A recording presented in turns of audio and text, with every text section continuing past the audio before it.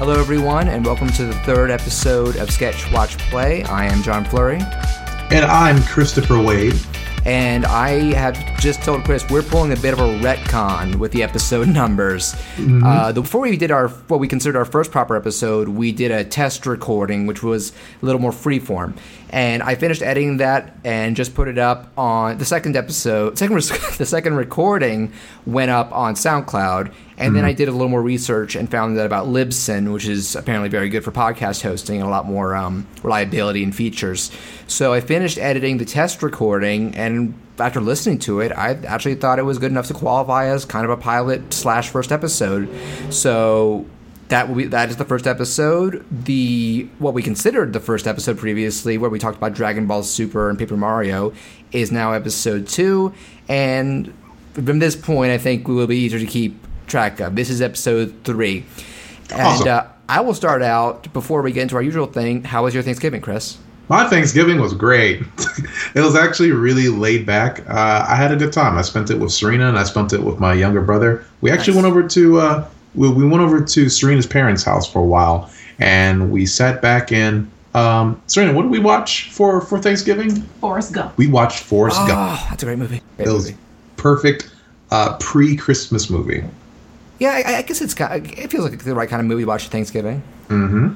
Yeah, I did what we usually do, which is kind of gather for a family reunion of my dad's side of the family over at this kind of family shack we own in Leonardtown, Maryland. It's not fancy at all, but it's been, I think I told you about it before. Really, the one funny thing I'll say that was out of the ordinary, which was a day or two after Thanksgiving, when I was just about to finish packing up and drive home. Did you see the Facebook post I made? I think I did, yeah. I stayed with my grandmother, and right when it was coming out, we now think it was a Cooper Hawk that had flown and made a hole in her screen window on the porch and couldn't find its way back out and was flipping its shit, basically. Oh, my God. I'm sure it was terrified because, it thought it was trapped. It probably, eventually, other family members, most notably my parents, came out and tried to figure out what to do with it. And I'm sure it thought it was about to get eaten, and I was worried it was going to scratch someone fiercely because it was a bird of prey. It had those talons. And eventually my mom and dad got one of the screen windows. They screwdrivered it open and got the bird out. So all's well that ends well. I thought you were about to transition into when your parents got it, that they decided to keep it and train it to hunt, and it was your pet, and you named it Odin. That would be awesome. But I don't think that would work for one that's already lived in the wild for a while and was introduced to them through a really traumatizing event. That's okay. That's true. But yeah. But it could always happen someday if they go as like a breeder. But yes. I think right now we're content with the family has a dog. At the farm that they have there, they have chickens. Yes. And this past year, my dad started raising bees. Oh, that's cool. First thing I did when I heard about that, I showed him the Nicolas Cage clip. Ah. That's what I think of when I think of bees. Awesome. I'm a goof. But I was about to say, obviously you let the bird go. Yeah. But I was about to say, let's not be too hasty. Think of your enemies. Think of the vengeance that you could bring upon them. Yeah, well, my parents, they're not used to raising hawks. Aw. We had a couple parakeets. Hawks are a different beast. First time for everything. Parakeets, hawk, it's a natural evolution. True, but maybe a pet store that sells hawks. I'll put it somewhere. So, getting into what media we've been consuming. That sounds weird. What we've been playing and watching lately. Okay, let's get the big one out of the way. We've both started playing Final Fantasy 15, which released this past Tuesday. Insomnia Falls. The king was found dead. Okay, so I'm guessing you've enjoyed it so far. I've been enjoying it a lot. All right, you start. What are your how much have you spent playing it, and what are your general thoughts so far?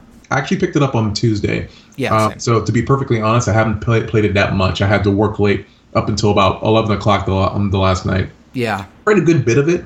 Honestly, I'm not even that far in the main quest. I'm still in like the first gas station where we meet sexy Cindy or whatever her name is. It's Cindy, yeah. Yeah. And I'm just rolling around with my sexy hunky boyfriends. You made that we made that tweet earlier today about Gladiolus. Like, I'm a straight male, but And I replied, like, it's really great that he is not a brute, not some big, dumb lummox like any character with that design would be. He's actually pretty cool. I'm as straight as they come, but that is an attractive man. I'm a little intimidated. Pecs, yeah, he's built. Serena had mentioned that these are some of the things that I really like about the game.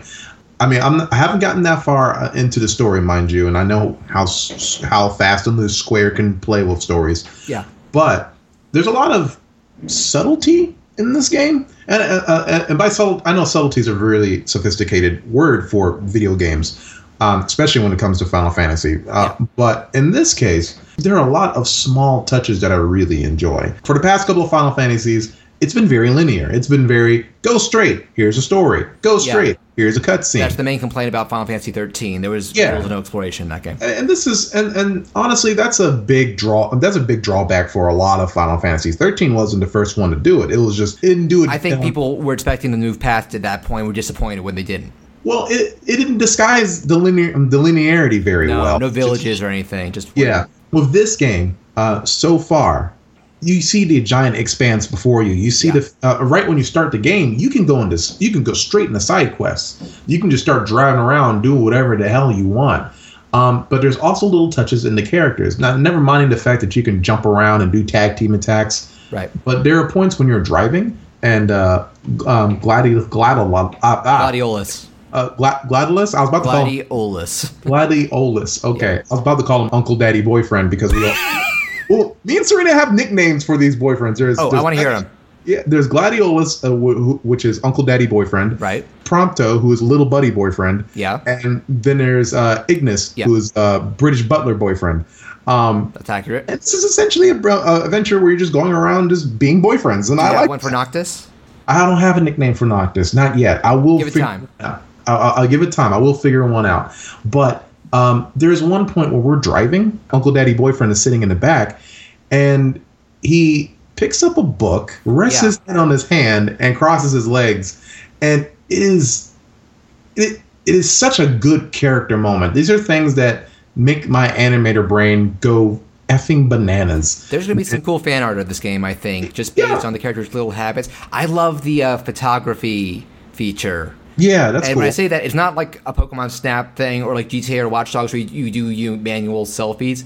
Basically, one interesting thing that it's linked to is to get experience and stuff, you have to go to a campsite. Yeah. You're basically banking experience up to that point, and then once you go to camp and spend the night there, because there's a day and night cycle, that's when your guys get the level up. And Ignis, his tick is that he'll make special dinners with ingredients you find or buy, and that can have like buffs and stuff. It is the most adorable thing. Well, no, the most adorable thing is Prompto loves to take photos. Yeah. There's certainly cutscenes for it. Like when you first get your car repaired, he's like, let's all take a picture of the four of us. But every time a day ends, at some point the game automatically takes, I think it's like 10 per day photos of the characters posing locations you visit or key moments with characters or even just certain points in battle when you're actually playing it. And then you can pick them and like save them to a role you have over time. I don't know if there's like a directly upload to Twitter or anything, but with PS4 share and Xbox share, that's pretty easy either way. And it's just a cute, and it even levels up. Like, oh, that's cool. Like I think it's Ignis levels up when he cooks. Prompto levels up when he's taking all the photos. What's his name? Noctis there's a fishing minigame, of course. He levels up fishing. And I'm actually I don't remember what Gladiolus is. It's like scouting or something. Maybe it comes from exploration. I might be wrong about that. And that's a cute thing because Noctis is the only one you directly control. It's because the game's real-time action, it takes the Kingdom Hearts approach, and you're the guys who are CPU, though you can activate their special skills manually, and Noctis takes part in them. Yeah. So it's still kind of a nice way of making them feel like fleshed-out party members and not just characters. Yeah, that's definitely true. I mean, I like the approach that the narrative is taking with these characters so far. Instead of just going down, like I said before, instead of just going down a linear path, the game is telling you, this is a story about you and your bros. This is a story about you going on an adventure and learning more about your world instead of just here's the adventure, find out about these colorful characters. Well, there's also the fact that in most Final Fantasies, the characters are meeting each other for the first time. Usually, these guys have known each other for years. Yeah, and I'm about to watch the Brotherhood shorts they did, because that kind of, much like Kingsglaive, which we'll get to in a second, that's all about fleshing out the backstory. I think because they don't want to bog the game down with it. Yeah, and Noctis has known these guys for quite a while, so that was a good decision. We honestly could be talking about Final Fantasy 15 for quite some time. I think we're going to, because it's a pretty long game, and I think we'll revisit games from time to time in our opening session. I will let you know, do you know that it gets more linear in the missions later on? Yeah, I heard it does get more linear, which basically, is fine. like, the open world remains, and apparently you can always go back to it, but I think they do kind of more GTA approach, where once you start getting into certain quests, they are like specialized areas for it that are more linear with restrictions and stuff, and I'm hearing both good and bad opinions about it, so I think it'll be interesting to see how our opinions of the game change or even stay the same as we get through it. As it, definitely. As it stands right now, I'm loving the game. Again, I haven't really gotten that far into it, but I like the initial presentation of it. I'm really impressed by it. I think, like, if you look at the reviews, even the more negative ones are saying, like, this game nails the character dynamics. Mm-hmm. It feels very fun and very nuanced in some ways, like you were talking about. Just the things they say, that it fits each of them, and it builds on things in cute ways. And I don't think I'm the only one who thought this, because I Googled it. It's the inner nerd in me. They remind me of the Ninja Turtles. They do. They're super dorky, and they're archetypes. Like Prompto is Mikey, he's the dumb Joker. Ignis is Don, he's the brains. Gladiolus is Raphael, the tough brawn, and Ignis is Leo, the stoic leader. Yeah, and it's good. I like it a lot. And it's not a bad thing. Those are archetypes and tons of other stuff. I doubt Square was like, we got to draw inspiration from Ninja Turtles for this. I doubt that too. But to some degree, I do. To some degree, I do think that they had a good thing once they figured out that this was going to be a road trip RPG for quite some time. Yeah, that was a really good decision. And actually, I read the other day, it's already the fastest-selling title in the series history. It's sold 5 million units already. Yeah, and considering what a crazy development history it had and how much money they must have sunk into it, I'm glad it seems to be paying off in that regard. Yeah, me too. For now, let's go ahead and move on, if you'd like. So I actually, to prepare for 15, I watched the tie-in CG movie Kingsglaive, and you told me you watched it as well. Yeah. And, so I've seen all 3 Final Fantasy CG movies, and I'd actually say, in terms of ones that work more than they don't, they're only 1 for 3, because I do like Advent Children. Spirits Within kind of sucked. And I'll just say right now, Kingsglaive looked beautiful. First act I thought was garbage, like a lot of writing cliches. Some of the side characters had bad voice acting. Then once it actually started to incorporate the main plot, it was still, the plot was hard to follow and all over the place, but it was giving me more that I was interested in, and I think it actually does work as a companion piece, but certainly not as a standalone product. When I bought the deluxe edition, I felt a bit disappointed and a little cheated in that regard, because when I listening to the music, and the music has been a big draw for me in 15 for quite some time, I was kind of hoping that the soundtrack would come with the deluxe edition. Obviously, it didn't. It came with the movie, which I thought was a nice surprise. But unfortunately, like you said, it's very impressive visually. I think they did a lot of motion capture things that just blows Advent Children out of the water. Yeah, it's gorgeous. And I will say, even Advent Children as well, like Square have become such good masters at avoiding the uncanny valley, but still making really realistic human characters. In fact, I noticed the character of Luna Freya, she actually looks more like, her design is way more grounded in Kingsglaive. It's less traditional J-pop pretty, more like a regular person. She definitely looks like, she definitely has a bit of a Dakota Fanning face going on in Kingsglaive, which I thought was fine. I do like the westernization kind of draw that Kingsglaive have. However, to get to your point about the cliches, it is heavily cliched. Like one of the first cliched things that they do in Kingsglaive, and spoiler alert, here it comes, is that they kill a character's mom, which is the most cliched thing that you can do in an RPG, but at the same time, flashing back to it, and I'm like, come on. Yeah. Not only that, but she dies so quickly. Like she's only in one shot. She barely has a line, and then it's like, well, there's some fire in your face. They don't do a good job of fleshing out the main character, Nix. Even though I like that he was voiced by Aaron Paul. Like, other than that, we don't know anything about him. He's just generic noble action hero who sounds like Jesse Pinkman. Yeah, the thing about Kingsglaive is that it's weighed down by that main character. It's weighed down by a bunch of other things, with some hit or miss voice acting. I thought the Kingsglaive girl character in the third, she sounds so forced. She was the main offender to me, and then there were other bit players who sounded weird. You're talking about Crow, right? Yeah, I did not like her voice acting. Rough down the gate, Hugglaive. You jerk. It's your fault he got stuck there. Not a very nice welcome for a big hero. Not a very nice outfit for one either. Hey, Libertas, you thank Nix for saving your life yet? Come on, Crow. Nix and I are too close for that. I actually liked Crow. I think that she could have had a more restrained performance and how she the character was fine. I'm talking about whoever was doing her dialogue was. Well, that's what I'm saying. Like whoever was doing her dialogue, I felt that she could restrain her performance just a little bit more. Yeah. However, I could have lived with that. What I couldn't live with is the fact that the movie killed her. Yeah. We're already dropping. Yeah, she dies at the end of the first act to kind of keep. Yeah. I feel like the movie out and out goes out of its way to tell us that Nix, the main character, who I like to call, Mr. McMullet, the movie tries very hard to make him feel interesting, but he's not. In fact, every other character in this film, even if they have hit or miss voice acting and they're not properly motivated, they still have better motivations. And the reason behind that is because you feel what has happened to them. They talk about what motivates Crow and the other soldier who's kind of a big brother figure. They talk about why the king is doing what he does and Luna Freya. Yeah. Nix just kind of goes along with things. Well, Nix goes along with it, and you get the sense that he's dealing with some internal brooding issues and whatever. Like, my sister died or some. Yeah, it doesn't get across very well. Well, it's not that it didn't get across very well. Like, I knew that was coming, but every time it happened, I was like, well, Libertas just lost his little sister figure, and he's bawling his eyes out. Yeah.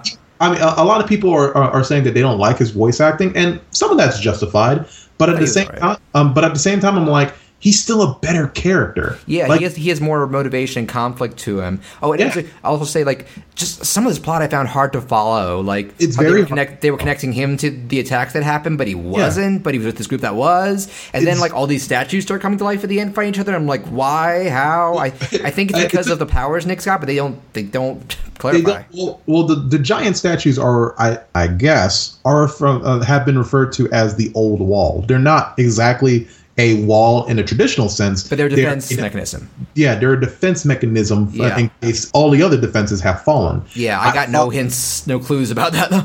I mean, they showed them here and there, in brief spots. I'm like, that's a statue. That's a statue. Right. That's a statue. And then the movie's like, now the statues are alive. That's what I mean. We didn't really get a good explanation for why they were moving when they were just static. But I guess if you Googled Wikipedia and stuff, but you shouldn't have to wiki that kind of stuff. Yeah, you kind of shouldn't have to. But I'm a firm believer that a movie should not have to hold your hand throughout everything. And I guess the movie thought that it wasn't. However, It could have dropped a few more hints here and there. I don't things of that nature where they're pulling those kind of surprises out of their pants. I don't think those are necessarily bad things. They could be sloppy things that we could easily forgive if the characters were more interesting, or rather, if the main character was more interesting. Yeah. There are a lot of times when I wanted to, where I wanted to get to know General Glaucus' backstory. Yeah. And he was a badass villain. And you got some of his motivation. Yeah. Not his backstory. There was also the point where the movie introduces three places, or three kingdoms, mind you. It introduces Niflheim. And introduces Tenebrae. I love these names. They're great names. Yeah. And it also introduces the kingdom of, was it Lucius? Was the kingdom? I think so. Yeah, the kingdom of Luscious. I did that on purpose. Yeah, I did that on purpose, mind you. Okay. But then it talks about refugees out of nowhere. And as I'm watching the film, I'm like, oh, these are the refugees out of Tenebrae. And the movie's like, no, these are the refugees from another place called Galahad or something. Oh, yeah. Yeah, and I'm like, what? When did that happen? They established that everything outside of Lucius has kind of been torn up by the war. Like, it's kind of the last safehold from this place, but that's people are moving. Yeah, but that's something you kind of have to assume as a new person getting introduced to this world, because this place, this world of Final Fantasy 15 is extremely dense. Some of it you can follow as long as you have characters that are fun or easy enough to understand to guide you through it. And that's what I think works well with 15 the game, and how Kingsglaive kind of fails in that regard. Yeah. You have really fun characters who are traveling the world and kind of discovering it a little bit more and learning about themselves as you are. And it does that really well, even with exposition. Kingsglaive, which I think had a pretty good way of explaining some of the core parts of its world, just threw that out the window in lieu of a very a very cold. I don't want to call him cold, but a very cool as a cucumber, calm and collected and confident Assassin's Creed protagonist at some point. Yeah, he would fit into that. You're right. But to stress the positives, I actually did think once all the setup in the first act out the way, I did find some of the political parts kind of interesting, like the coup later on. And I will say, I actually do really like the main villain's okay, but that cocky hat one who shows up. Yeah. Oh, he's just so fun because he's just it's a very cliche scene where he comes up and says like, "Hey, all you got to do for peace is surrender." But the way this guy's delivering it, the way he's animated, is just I like that. Hello there. Hello. Good day to you. And you. Well met, my dear Lucians. It is an honor to be recognized by the great King Regis. Apparently he is like the main villain of the actual game. He's I didn't know if the guy with the hat if he's the main villain of the actual game. I'd be surprised. I think he's he either shares it with the main Emperor guy, or maybe he pulls a Kefka later on. I don't know. I just looked him up on the Final Fantasy Wiki and he says main antagonist. He might share duties. We'll see what happens. Yeah, we'll see. I looked up his voice actors for fun, and it's Reinhardt from Overwatch. Oh, cool. And then I tweeted the guy, and I was like, "Hey, it's Reinhardt," and he responded like, "Yeah, it's been a busy year." Good for him. If you look him up on YouTube, he loves to like hang out with fans and do Reinhardt quotes and stuff. Seems like a fun guy. Yeah, sure, I'll follow him. I love those kinds of characters. I like that guy from Kingsglaive. I like the Emperor Aldergast. I like the old evil guy. I sent a picture of him to my mom because she's a huge Hunger Games fan, and I was getting major President Snow vibes from his design and motivations. I like Sean Bean's character. He was the king, right? Yes, he was. Well, we know what's going to happen to him. Yeah, I don't think it's really that much of a spoiler about what happens to the king, because it's been in the promotional material. Yeah. By the time the game starts, it's already happened. I'm kind of curious to see what they do with Luna in the game, because she's kind of more of a noble damsel in distress in this, and I have no idea how the game just copy-paste that. That was also extremely disappointing about Kingsglaive, because she has such a wonderful design, and didn't kind of squander it by giving the results of her motivation to Nyx, the main character, where she's bound by her duty and she's bound by destiny. Well, these are so many of her scenes. I swear you could just sum it up by Nyx or someone else saying, "Stay here, hide here." Yeah. And what I really hated about Kingsglaive is that the movie, in no subtle way, reminds you that he's the hero. He has some pretty good lines, but at the same time, when Nyx outright stops the princess from putting on the ring that could quite possibly change everything, he's like, "No, I'll have the ring. Didn't anyone tell you? I'm the hero." And I rolled my eyes. Wait, did he say that? Oh, he didn't literally say, "I'm the hero," did he? Yes. Oh, shit. I forgot about that. It was terrible. Yeah, wow, that is pretty on the nose. It was very shoehorned, and I think that sounds shoehorned, yeah. Yeah, and I think that along with the fact that this guy's design is very archetypal and very stereotypical of going through the marketing branding machine of what gamers like in their characters, it's one of those things where I wish Square could have taken a more creative risk. Because when I say that someone like Libertas or someone like King Regis or even Crow or even the princess, when I say that one of them could easily be the main character, they're much more interesting in that regard. And I think that that's Kingsglaive's most dire flaw here. Yeah, so I'll sum it up because we should move on to our main review, but I'll sum it up by saying I think it's good as a companion piece, but it should not be the only. You should not watch it if you're not planning to play Final Fantasy 15. Yeah, absolutely not. Unless you find it for free somewhere. And actually, the only reason I ended up getting it was because there was a PlayStation Store deal going on where it was like, you paid $100 last month, here's $10, $15 store credit. And like a day before, I got a message on PSN from Square Enix saying, buy Kingslave for $5. So I think it's an alright price.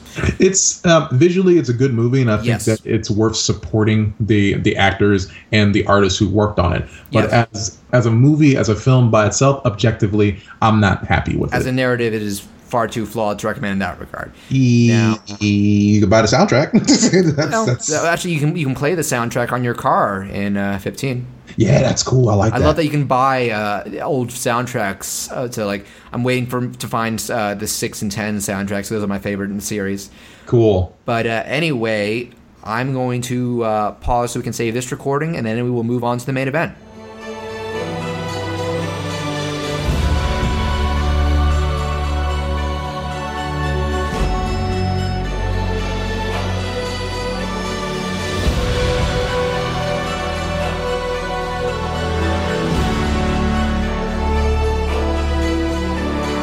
I'm going to preface this review by saying, you've heard the saying, don't judge a book by its cover. That doesn't just extend to a product itself, like a movie, but also how it is promoted to you, because I have never been so wrong about, at least mainly the first one, as a series.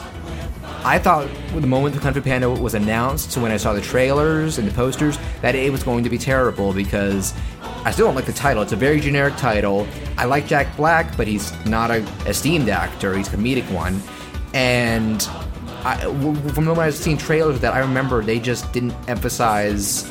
Now, Chris, I know you picked this because you're actually... I think we're both generally fans of this series. Mm-hmm. And I just remember all 3 movies, they don't show you what makes these movies great. They don't show you the best comic moments. They don't show you how good the animation, the fight choreography gets. They don't show you the emotional beats. They don't show you anything that makes them clever and endearing. And I think it actually is my favorite DreamWorks series. Mm-hmm. And I can definitely agree with that. I definitely underestimated Kung Fu Panda a great deal. And just to give you some context, when Kung Fu Panda was first announced, I was already jotting down ideas for a panda-based animation idea. So when I heard about it, I was like, God damn it! And I said, never! I will never watch this thing! And I was so upset. And then I watched it. I didn't see it in the theater. I watched it like a year later. And it was one of the greatest animated things I had seen in a long time in that CG animated period. When it came out, there was like a weird lull at how good DreamWorks CG films were. They just weren't good. No, they've always had a spotty track record with me. Sometimes they'll do something great, and sometimes they'll do something mediocre or bad. That's never really stopped. And I had long assumed this was going to be a bad one, judging by the concept and even the early teasers. Mm-hmm. Then I saw reviews for it, and that convinced me to give it a shot, and I'm very glad I did. It was just a very surprisingly good, comedic, emotional ride. The very first one. The guys who directed that one, that was Mark Osborne and who else? I will look it up. But I mentioned Mark Osborne to you last time. Yeah. He is a very underappreciated animation director. I think part of that is because he's only done 2 feature films and a lot of stuff on the side. Okay, the other one was a guy named John Stevenson, who I'm trying to see if he's actually directed anything else. He was originally set to direct that He-Man remake they've been trying to do for years. Now he's apparently going to do something based on Noah's Ark, which was okay. Good. Okay, let me see if he's directed anything else. Director. He directed... That is his only feature film. He's done shorts and some TV stuff, and a lot of other behind-the-scene elements and various things. Some good, some bad. Like, he worked on James Giant Peach, good movie. Ferngully 2, bad movie. Yeah. Also, he worked on a lot of Jim Henson stuff. Dark Crystal, Labyrinth, Great Muppet Caper. So he's been going for a while. Yeah, that's all well and good. These guys definitely delivered something really special in regards to Kung Fu Panda. I mean, just being able... I had never eaten so much crow. No, me too. Quickly. Yeah, still do. So quickly, and then when that first animated sequence by James Baxter of all people, the 2D animated sequence of Poe just walking along and then beating the crap out of folks, anime style. The 2D portions that are like dream sequences or fantasies in the first two movies are incredible looking. Yes, not just the animation. The style is out of this world. It's blew my nuts. And I think that first animated sequence in the first movie, that's After Effects. I believe so. It looks kind of vector based at points, but it looks awesome. And actually, have you ever seen any of the featurettes they put on the DVDs? I did watch some of the featurettes on Kung Fu Panda 1. I didn't see them on Kung Fu Panda 2. They did. Okay, so for the first one, they did the origin stories of Furious 5. You know what? Flip that. I did see it. I did see them for Kung Fu Panda 2. Secret of the Master.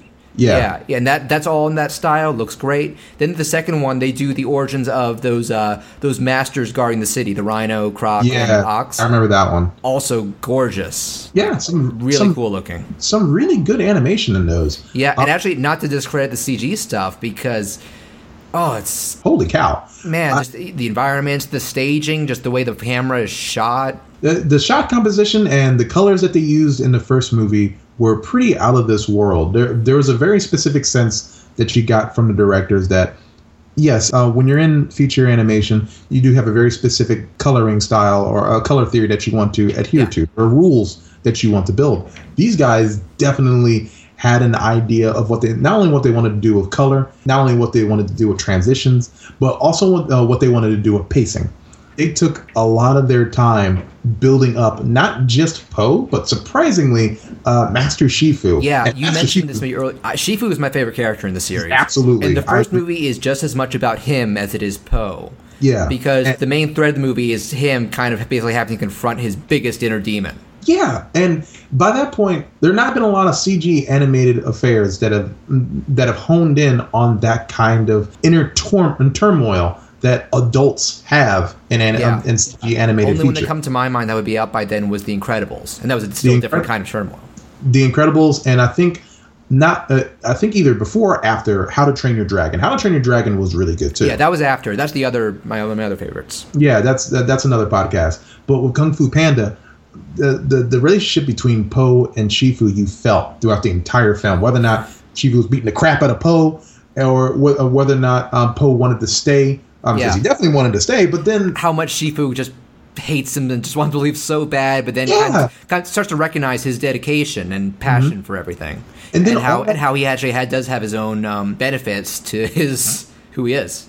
Definitely, and the dynamic is switched, and that's where Kung Fu Panda 1 shines the most. I mean, it shines in a lot of ways. It does a good job of introducing the Furious 5. It does a good job of honing in on the presence of Tai Lung. You don't even have to see Tai Lung, and everyone is crapping their pants. Like halfway through the movie. But you already know by then how much people fear him. There's a grand use of very strong blues and contrasting power color reds to be able to show like what Tai Lung is about. And when he first shows up and just destroys the Rhino, it's amazing. When he's running up, stalactites falling down, like they throw everything at him, and he just can't be. He's a force of nature. You see all the fear that all the characters felt in that character just explode once Tai Lung actually sets foot into the movie, and that in of itself is a very strong part of why I hold Kung Fu Panda 1 in such high regard. I mean, going further into Tai Lung, like I think so we'll get to the other two, but one thing you mentioned, like you said, the third and less high regard. The first two, their villains are so well thought out. Yeah, because they both have, they've made some huge mistakes, and they think they're it's not even for them. For Tai Lung and for Shen. Yeah, they're not seeking redemption. They're just trying to gratify themselves and what they think will reclaim their past glory. Because Tai Lung, it's all about that dragon scroll. He is power hungry in the end, and also immature and angry because the reason he was locked up is because he went on a rampage when he didn't get what he wanted. Yeah, that's true. And Shen does because he's in that prologue he's greedy and he does something horrible. Yeah. I mean, it's one of those things where, they can't go too into it because it's a kid's movie, but basically he commits genocide. Yeah, basically. Wipes out almost an entire clan of pandas who didn't do a single thing to him. And then later on, the best thing is, I love that part with the soothsayer, because there's one part where you can tell Shen there's almost a glimmer of him realizing what he's doing is wrong. Yeah. Because he has this silent moment, but then he's like, no, I'm going full ahead with this. And when he dies, by his own hand, because he caused that pole to fall on him, his last second, he doesn't scream or try to run. He just shuts his eyes and lowers his head, he just kind of accepts it. Yeah, he's already kind of, at that point, I think he's realizing that his plans failed. He's not willing to try, and that's interesting. And my favorite moment in the entire series is Shifu facing Tai Lung. Yeah, Shifu facing Tai Lung. I have that track that I bought from Google Play. The fight, the dialogue, and just, Shifu's kind of, most of that fight, he's in denial. It's not my fault that this happened, and he's pointing out, you drove me train this. I love that part where he's like, tell me how proud you are. Tell me. You were not meant to be the Dragon Warrior. That was not my fault. Not your fault? Who filled my head with dreams? Who drove me to train until my bones cracked? Who denied me my destiny? What I ever did, I did to make you proud. Tell me how proud you are, Shifu. Tell me. Tell me. And finally, only when Shifu is he just can't fight anymore, he's like, I fucked up. Yeah, he did. But he admits that he's sorry. He admits that Tai Lung, that he built Tai Lung to be this monster. Up to that point, he's not willing to take that responsibility and admit it. Mm-hmm. And and when he finally reaches what he thinks it's about to be his last moments, he's finally willing to go you know what, I screwed up. You are absolutely right. It's a very strong dynamic going from Master Shifu and his pride as a very skilled and wise and also and supposedly impatient Grand Master of Kung Fu. Yeah. Then seeing him kind of destroyed by the end of by the movie's end, and it's a mix of seeing Tai Lung kind of get what he wants, and that's kind of in that it's kind of I don't want to say it's enjoyable because it was cool to watch, but at the same time it's kind of cathartic being able to see Tai Lung get this far and be able to get and be able to say, this is what I want. Where's the Dragon Scroll? You filled my head with dreams and you took it away from me. Yeah, and then when he does get what he wants, he doesn't understand it. Yeah, and actually, we've gone through all this without really talking about the main character. Well, we all know what Poe is. But I think it's something to ponder about when talking about our eating crow. Mm-hmm. Poe could just so easily just come off as obnoxious. I like Jack Black, but just a character like that who's a big goofy fanboy and it often doesn't take things seriously. Actually, someone who get on your nerves so easily, but they all it's put together in a way where it's endearing. He actually does care about these situations. He does care, and at the same time, he's just a big kid. He's just a big kid, but he's also self-aware that he's a big kid. He's very conscious of. Well, he's very conscious in a serious sense of what his limitations are. Because when you get to final confrontations, things are more serious. He knows the right moments to play it straight and when to just throw a little. I love when he's throwing the cannonballs back at the end of Kung Fu Panda 2. That's the big triumphant moment. And there's that moment where he just does the "I'm watching you" to Shen. Yeah. And Chris just walked away for a second. I'm sorry, right here. I just stood up to grab the Kung Fu Panda discs on my disc set that I have, and I wanted to make Blu-rays, the DVDs. Yeah, the Blu-rays. I wanted to make sure that I got the director's name correctly when Osborne. For Kung Fu Panda 2. Oh, her name's I'm gonna look it up. Yeah, Jennifer Young or something. Yep, Jennifer Nelson. Jennifer Young Nelson. Yeah, and then there was a co-director on 3, and that was his first film, directorial. And I think she did work on the first one. She was head of story on the first one. So I think she was either head of story or I think she was animation supervisor. I'm not sure. She's played multiple roles, I think. According to her filmography, so I'm gonna go through everything. She was a story artist for Dark City. She was story artist for Spirit, Stallion of the Cimarron, and Madagascar. Head of story for Sinbad and the first Kung Fu Panda. She doesn't have anything else listed for the first. And then director / co-director for 2 and 3. So, I think that's her role in those movies. That's fine. I thought I read something different when I was reading the credits, but that's cool.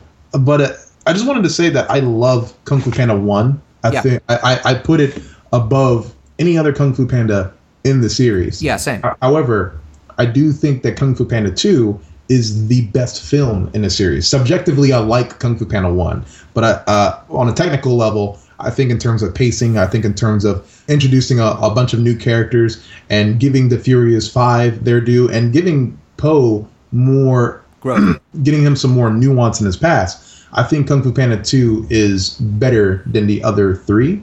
I just like 1 more because there's more Shifu in it. And yeah, Shifu I remember. I actually think 2 has some pacing issues in the first 20 minutes, and I can't place exactly why, but it's not bad or anything. And once the full mission in the city's underway, that's out the window. And I actually remember even when I saw it and reviewed it, I was like, man, I wish there was more Shifu. But at the same time, he finally settled his lifelong conflict in the first movie. Yeah. And I guess they probably felt that like trying to force him to go to the city might not feel as organic. That was a balancing act in and of itself. You start introducing a bunch of new characters, someone's going to get the shaft. Yeah, and he got more screen time in 3. He still didn't it was still reduced, but I still felt it was the appropriate amount since there was more stuff going on back in the hometown than in 2. 2, we got to talk about Mr. Ping. That's his name, right? Poe's Goose Dad. Oh yeah, Goose Dad. I love him. I love him. Yeah, he's such a lovable. That's another lovable goof. Just so his enthusiasm for what he does, his unbridled love for Poe, and I just love that moment at the end where, like, before Poe comes back, like he's kind of snaps at Poe, like, I don't know where he is. I don't know if he's safe. Like he's just that lovable, goofy dad that I think we all have had or known at some point. I think 2 and 3 do a good job of establishing his inner needs of being a father. He gets the most. He's a bigger part of 3 than the other 2 because he has to. I was so worried leading up to it that they would like make a mistake with how Poe dealt with him. Like if he'd leave him for the Panda Dad. Yeah, he did the right decision. Kind of just immediately established. No, you're both going to be important to me. There's room in his life for 2 dads, which is fine. And I actually did love. What was his Panda Dad's name? Li Shen or something? I don't know, something. I'm gonna look it up. It's right here. Bryan Cranston won. Cranston was really good in that. Because going in, you probably think, everybody thinks of Walter White and stuff, and he's just, but we tend to forget Malcolm in the Middle and like the voice acting he did before. So he is also like he's more mature, but he's also kind of it's Li Shan is his name. Yeah, he's also kind of a goofball. Like you can totally tell, like this is going to be Poe in a couple decades. He's not going to be geeking out as much, but he's still going to be a fun-loving, lighthearted guy. Yeah. Bryan Cranston's been doing voice work for a long time. Yeah, before anybody knew he was Malcolm in the Middle, he was in anime. He was on Power Rangers. Yeah, he was in what? Not Robotech. What was that one? Was it Macross Plus? Was it? He was in the Street Fighter 2 movie. I didn't know that. He was. Hang on, I'm gonna look it up right here. Bryan Cranston filmography. He was Fei Long. Oh, okay, that's cool. Also in Winds of Oniames. He was in Macross Plus as Izamu Alva Dyson. Mm-hmm. That's cool. Armitage 3, that's another anime I've heard of. Then that's when he mainly, at that point, he transitioned to, he's in Saving Private Ryan. I've never seen that movie. Mm-hmm. And, another great recent voice role of his. Did you see Batman Year One? No, I didn't see that. That is an interesting one because it's more Commissioner Gordon's story. I do remember seeing that, yes. He's Gordon in that, and he's great. Yeah, that's cool. I didn't know that he was Gordon. That's awesome. Yeah. He still does voices occasionally. He was also in Madagascar 3, speaking of DreamWorks. Nice. And what else has he done voices in lately? We probably have to speed this up a bit. I got to stop. Yeah. Okay. So moving on to, remember we said, like, I know you don't like the third anywhere near as much, right?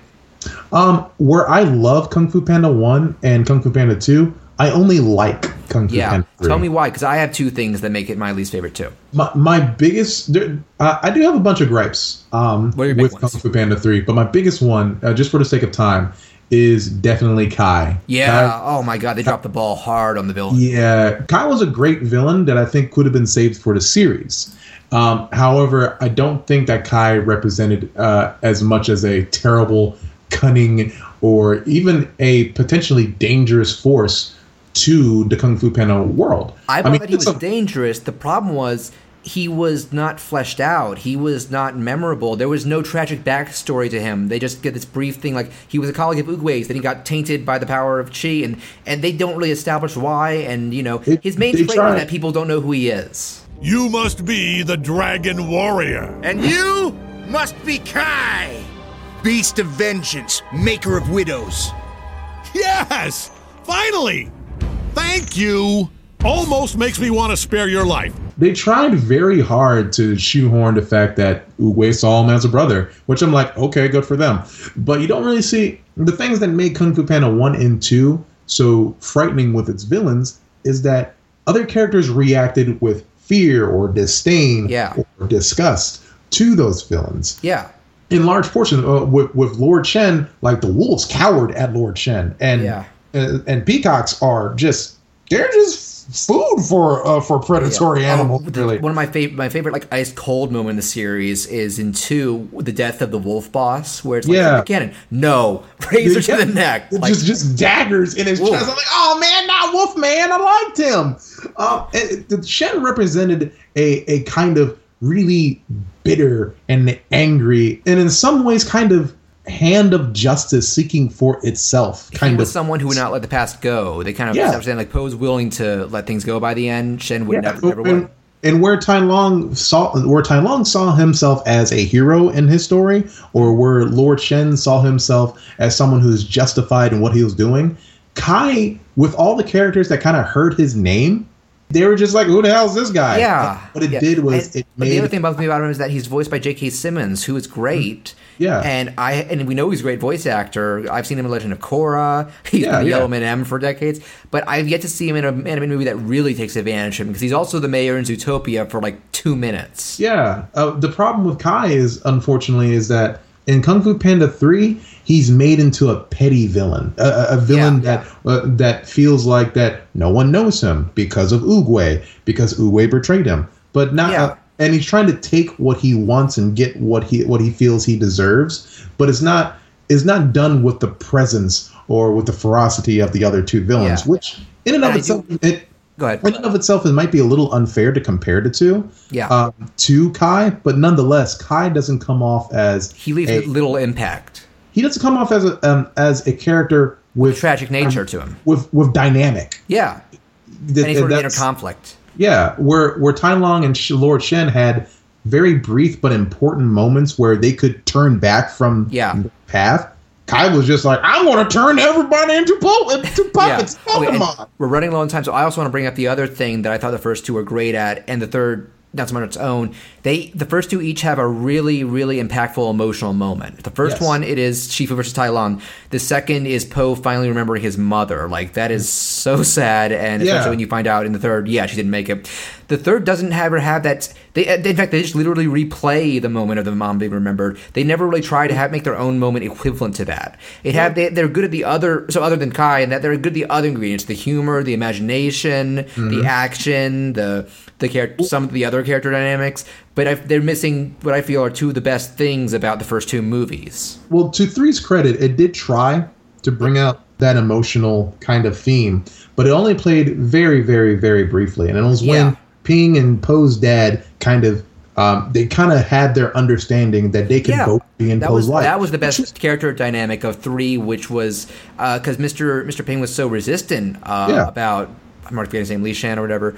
And, over time, especially when, they start talking about the mom and just, them trying to do the best for Po, and I love that by the end, they're like tag teaming, like, and I thought to accept each other. I actually think the panda did accept him, but it was Ping who needed the warming up. Yeah, but I think that Kung Fu Panda 3 kind of is just lacking in what the other two Kung Fu Pandas had, and I think in that it's just because 1 and 2 may have already gotten what they wanted out of the barrel, and 3 is kind of just like taking what's left. Which makes me worried if they do a 4th, which they probably will. They said they want to keep it going. Nothing's been confirmed yet, but I do know, like, if I watch a 4th or 5th, if they ever get to the point where I walk out like just going like it's okay instead of really good to great, I'll just skip it. Whatever comes next, at least in theaters. Yeah. I mean, look what happened to Ice Age. Yeah. And now we're getting and Shrek. Yeah. Already by the third one, and now we're getting a fifth apparently. Just yeah, whatever. it's going to be very tricky. It's going to be very, very tricky in seeing where Kung Fu Panda goes from this point. I mean, I'm enjoying the 3 movies that came out, and I do like 3. I think 3 is really good. It's just the weakest of the 3. Yeah, I think on its own, it's visually still amazing. It still retains a good dose of the humor that the other 2 had. Absolutely. I just think that at that point in the series, there's just not enough to keep it going, and DreamWorks probably just needs a break at this point, just to be able to hone in on how they can bring it back to where it was. We'll see what happens, and I do want to make it clear. I think we're both recommending all 3 movies, not just definitely. 1 and 2. Yes. I still really enjoyed 3. Please support those artists. Go to your Yes. nearest go to your nearest DVD store and pick it up, please. Or buy it on iTunes or something. These are movies worth your time and money. If you like animation, if you like family movies too, just they're great family movies. That's that kind of family movie that I think the whole family can get something out of it. Kung Fu Panda 1 is definitely on my top 10 list of favorite films ever. But I wouldn't be fair to Kung Fu Panda 1 if I didn't recommend 2 or 3 in that regard either. I don't know if it would be my top 10, but top 20 animated films possibly. I actually need to sit down and make my list someday. I do know number 1's always going to be Iron Giant, which I think we need to talk someday. Okay, we can totally do that. I would like for it to be a video, actually. What would you like for what? I would like for it to be a video, actually, if we can. A video review or something? No, a video of us talking about our top 10 favorite films. Oh, I think we're talking about Iron Giant. Yeah, I think we could work on that in the future. But I think our set time to end is coming to a close. Cool. So thank you again for making a really good pick to talk about. No problem. I suspect next week we'll have more to say about Final Fantasy 15. Maybe some other stuff, and I think we're going to make it a thing where we just let people know what will be the review topic next week. Okay. Next week we are going to tackle the cult Kids WB animated series Freakazoid. Awesome! I am very excited to revisit this show. Chris is intrigued to revisit it because it's been a while, and I don't think he's quite as in love with it as me, but it's going to be a fun discussion because there's very little else like Freakazoid, for better or for worse. I'm very open to it, so we'll have fun when we have it. But for now, thank you for listening to Sketch Watch Play. I'm John Fleury. And I'm Christopher Wade. And we wish you good day. Good day, guys. Thanks for joining us.